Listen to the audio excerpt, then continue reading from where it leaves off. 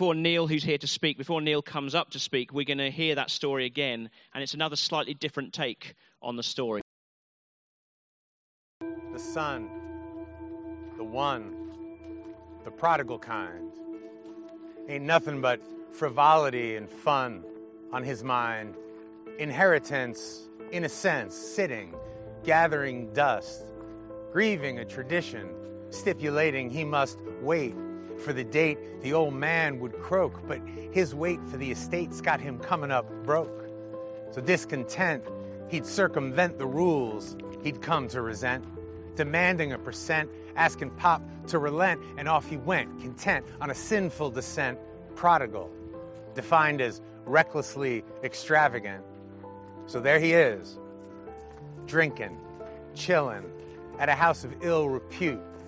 Already took a shot at every prostitute. His selfish pursuit, it ain't bearing no fruit. He's running out of loot, life dropping like a rock down the laundry chute. Fear and bereavement filling his chest, depressed. There's no rest for the weary. But as he lie there at the bottom, he was struck with the theory, you know, my pop's workers do better than I'm doing here. His next move was regrettably clear. He came walking down the path back to town, slow, head hung low, full of shame, for he disgraced the family name, expecting Pop to cast righteous blame. But he didn't.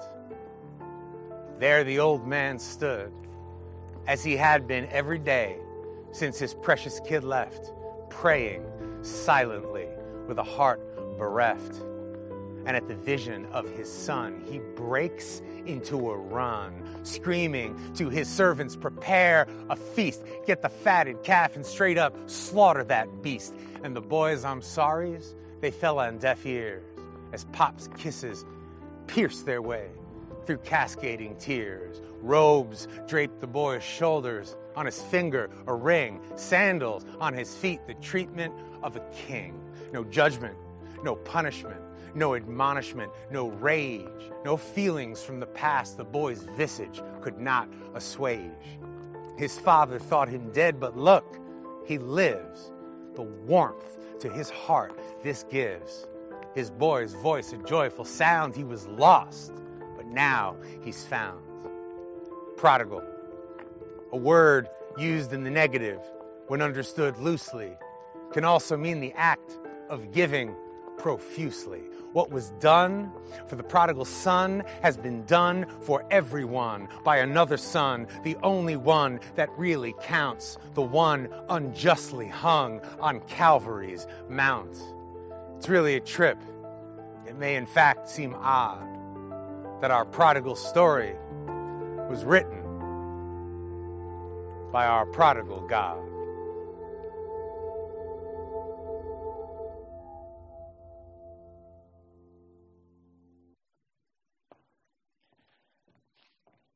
Well, good morning, everybody. Great to be here and see baptisms at Hazelmere. It's absolutely terrific. I'm delighted. I'm thrilled for you all. It's really wonderful, and it was good to be up here in time to see the baptisms. So, congratulations, Hazelmere, and those being baptized, Simon and Liz. Wonderful. Praise God. Well, we're going to carry on with our Coming Home series, and as you heard through the spoken word video earlier on, and so we're going to dive in at this point. Jim and Laurie were on a luxury cruise to the Bahamas. He won the cruise for being the top producer of his company.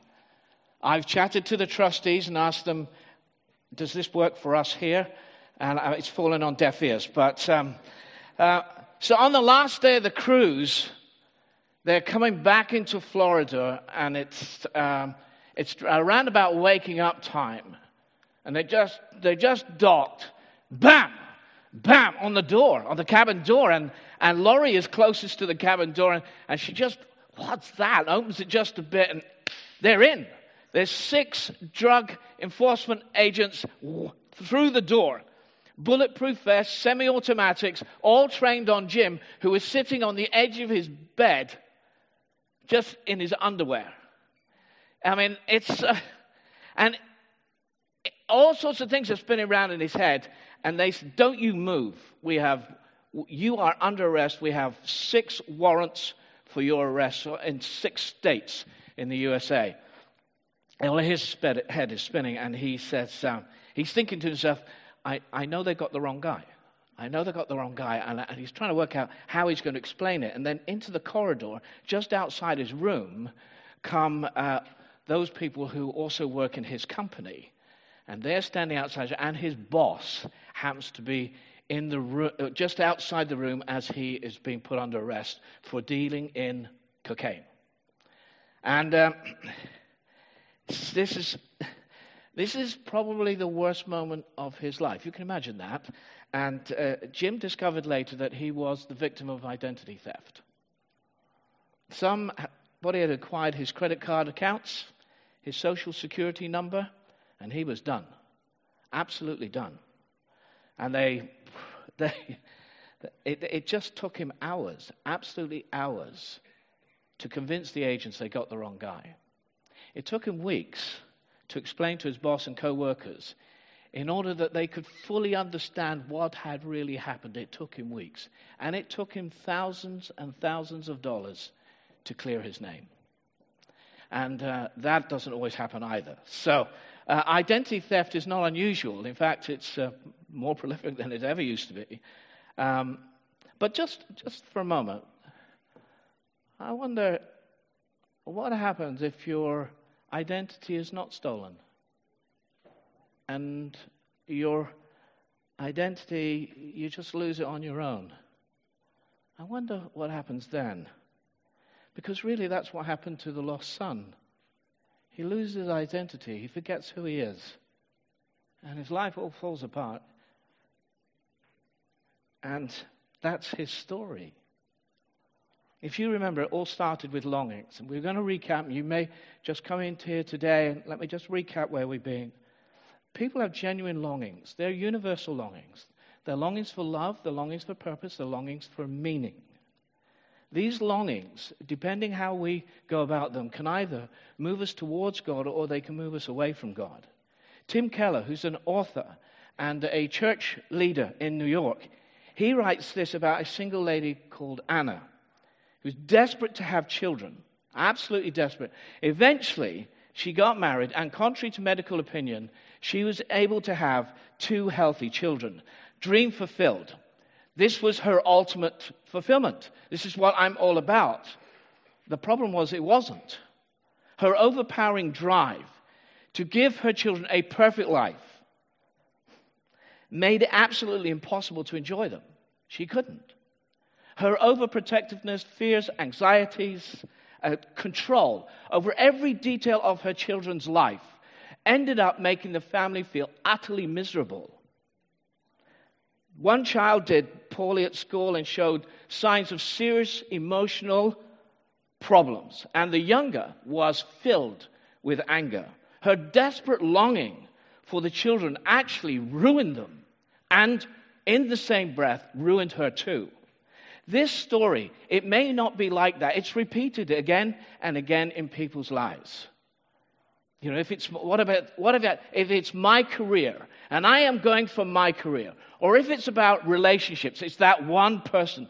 If your ultimate longing is about that, I tell you, you're on vulnerable ground.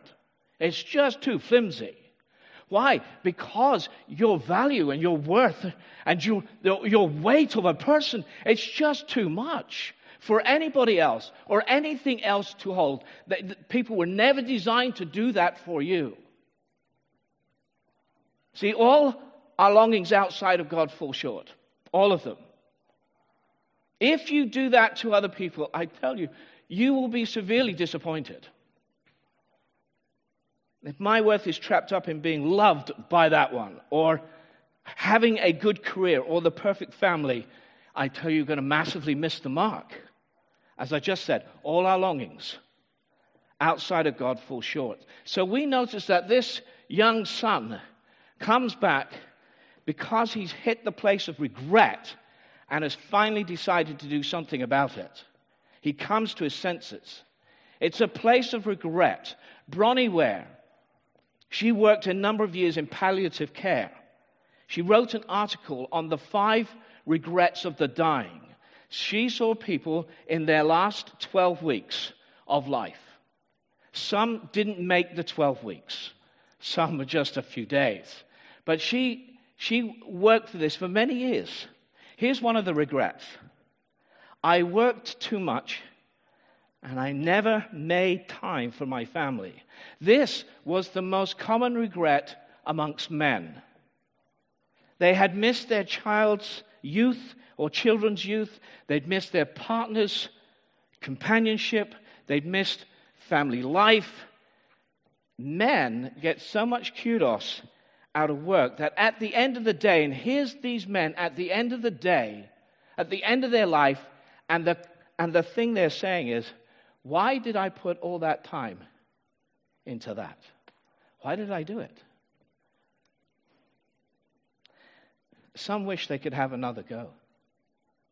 What a thing to do, to reach the end of your life and realize, I completely missed it. I have wasted my life. What an awful place to be. Some regrets, we all have them.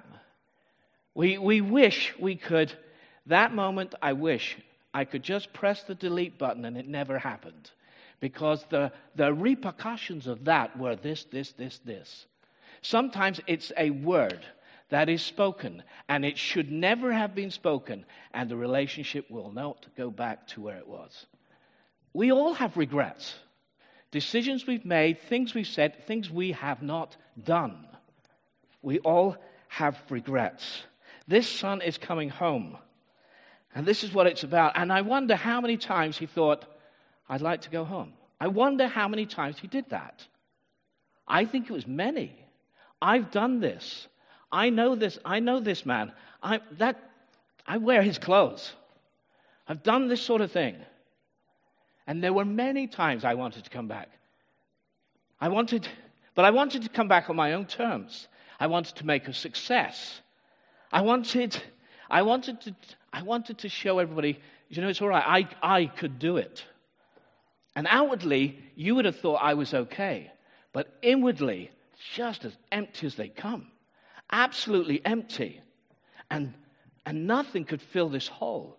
I mean, I don't know where all of you are. I don't. And that might be you. Nothing fills that hole. And then he comes to his senses, and he makes the journey home to the father he humiliated and the family and friends he utterly despised. And all he does is he asks for help. He just simply comes for help. The cure of all our yearnings, all our longings, is not to yearn for the wrong things, but to yearn for the right things. This man comes home. And home, my friends, for us, I want to tell you, it's Jesus. There is no other place to come. And in all these baptisms and their stories, I tell you, Jesus' name just keeps popping up. Ask him for help, and he comes. So today, we've heard the lost son has come home. But this is only part of the story. This journey still has a long way to go. It's true, it's a new life. He has a new life, but it doesn't mean that everything is magically fixed. Life is not like that.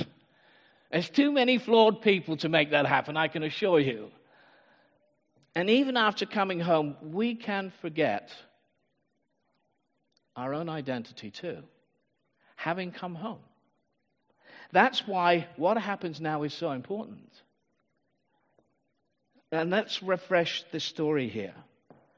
In Luke 15, the son says to his father, he says, Father, he's thought about these words. So this is his speech. Father, I have sinned against you. I am no longer worthy to be called your son. This is a key moment, my friend. It really is. He's received the kindness of his father. He's received embrace and kisses and hugs from his father. And yet his opinion of himself is still back there with the pigs and in the gutter. That's his opinion of himself. I am not worthy to be called your son. You know, sometimes the shame of the past looms over us like this dark, foreboding shadow. Shame wants us to stay back there. Shame whispers to us, you know what? You must be kidding. You? And what you did? And that thing, that particular thing, you? You're in a pipe dream. Shame makes us sit in a prison cell even though the door is open. Shame keeps us from embracing our true identity. I'm no longer worthy to be called your son. He's come home and he's saying this in spite of everything the Father has lavished on him. Shame invites us to earn our way back. Please. And this was part of his speech, but his father interrupts him. But the rest of the speech was, make me like one of your hired hands. That was the rest of the speech.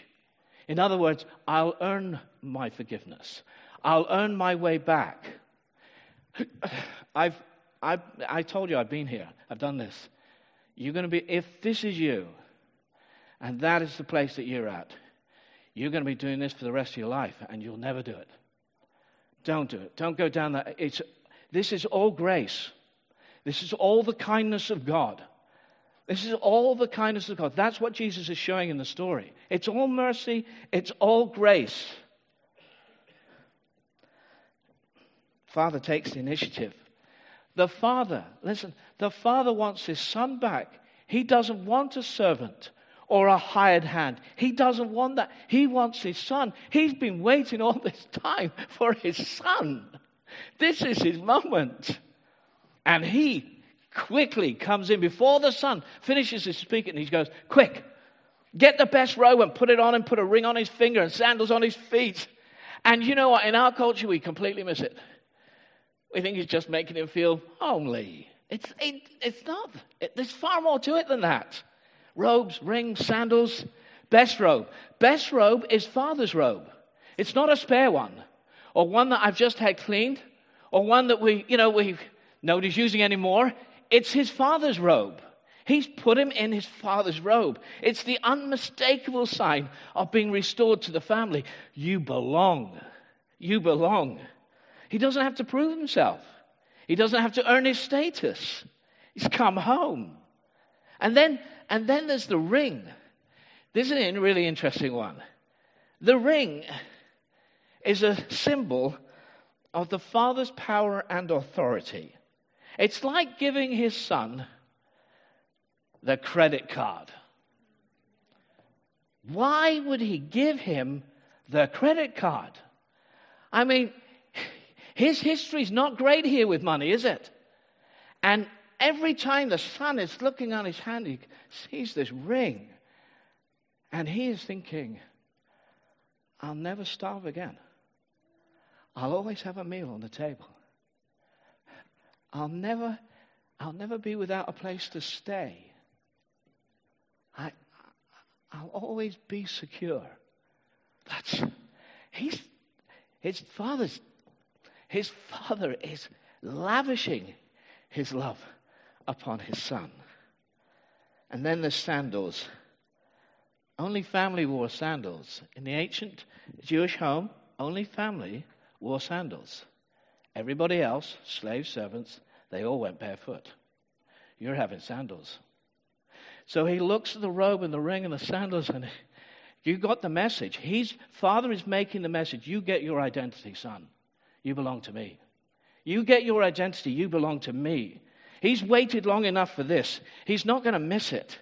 These gifts are not just for the sake of giving gifts. This is to reinforce that he deeply loves that he is deeply loved by his Father. And that is his true identity. So the Father is ensuring that no one is going to take his identity from him. I look at this got me lots of thinking here. I've done the shadow. I've lived under the shadow of regrets. Sometimes this happens to us every week. I remembered an instant this week of 40 years ago. 40 years ago. And I cringe at that moment. And then I realize, actually, what a grace that God has given me, that even that, do you know what? It's forgiven. What a grace.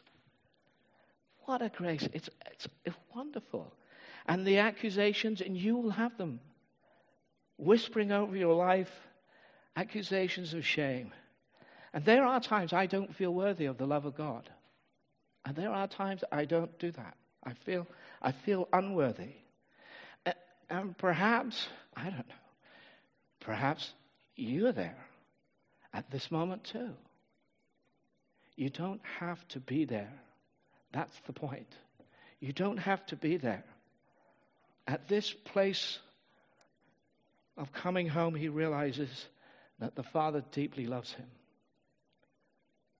Brennan Manning says this. He's an author. He says, define yourself radically as one beloved by God. This is the true self. Every other identity is an illusion. God's love for you and his choice of you constitute your worth. Let it become the most important thing in your life. I really hope you get it.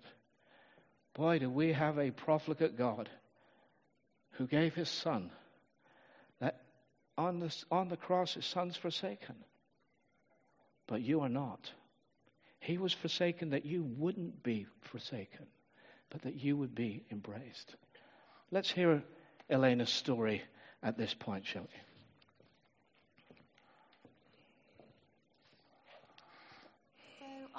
I grew up in Staffordshire. There was my brother and I, John, and Mum and Dad. Life wasn't particularly good at home. My mum was actually mentally ill and quite incapable of actually looking after children, or the home, or cooking, or cleaning, or anything like that. It was quite sad and quite lonely, and my dad was very strict to the point of abusive. So I went through life kind of not knowing who I was, any identity. I can't remember being told that I was loved or hugged or kissed or anything ever by my parents. So that was my life up until the age of 15, where my brother John suddenly died in a car accident. And that was the point where I thought to myself, you know, what is this life about? Why am I here?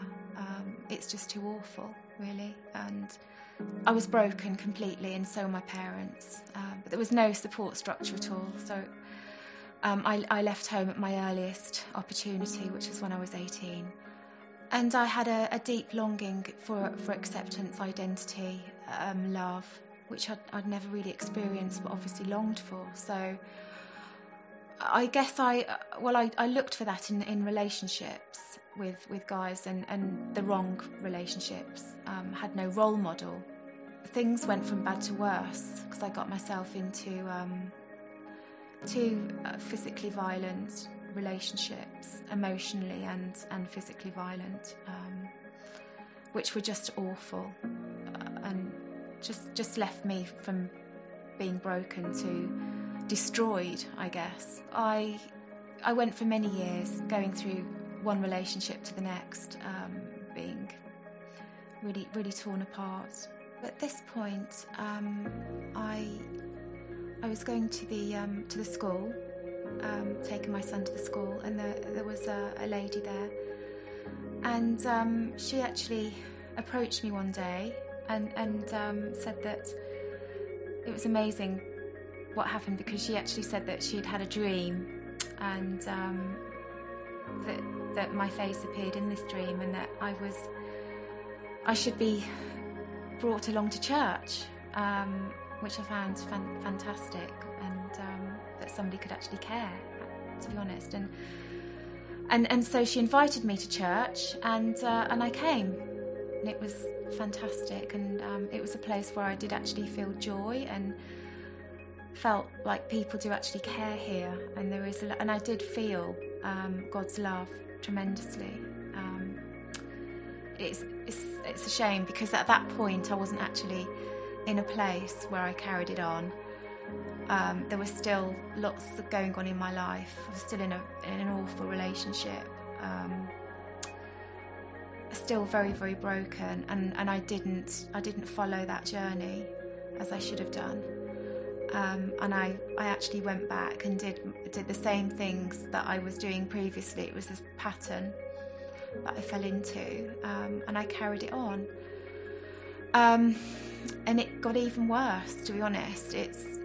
Things went from unimaginably worse to even just the impossible in terms of abuse.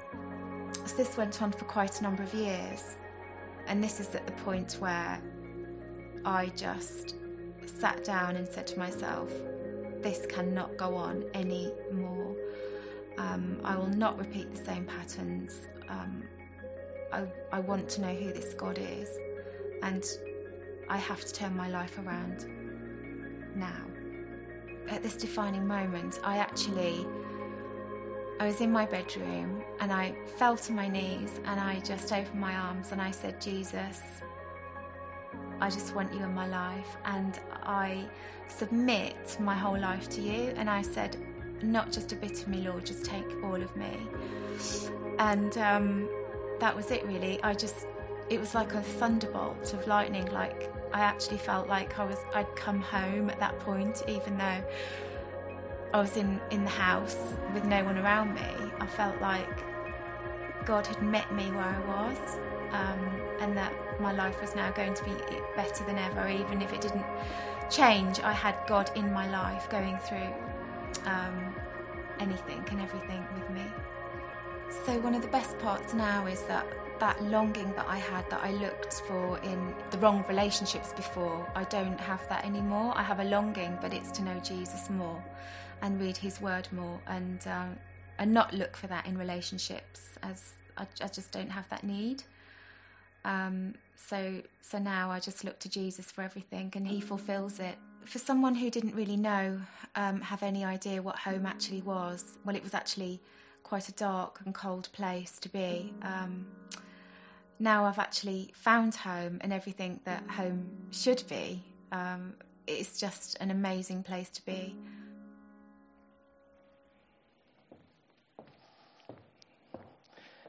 These are great stories that we're hearing from people, and they're really opening their lives up like this. And we very much appreciate that. She moves from longing to regret, and finally breaks the cycle. And it's at that place where she experiences the love of God.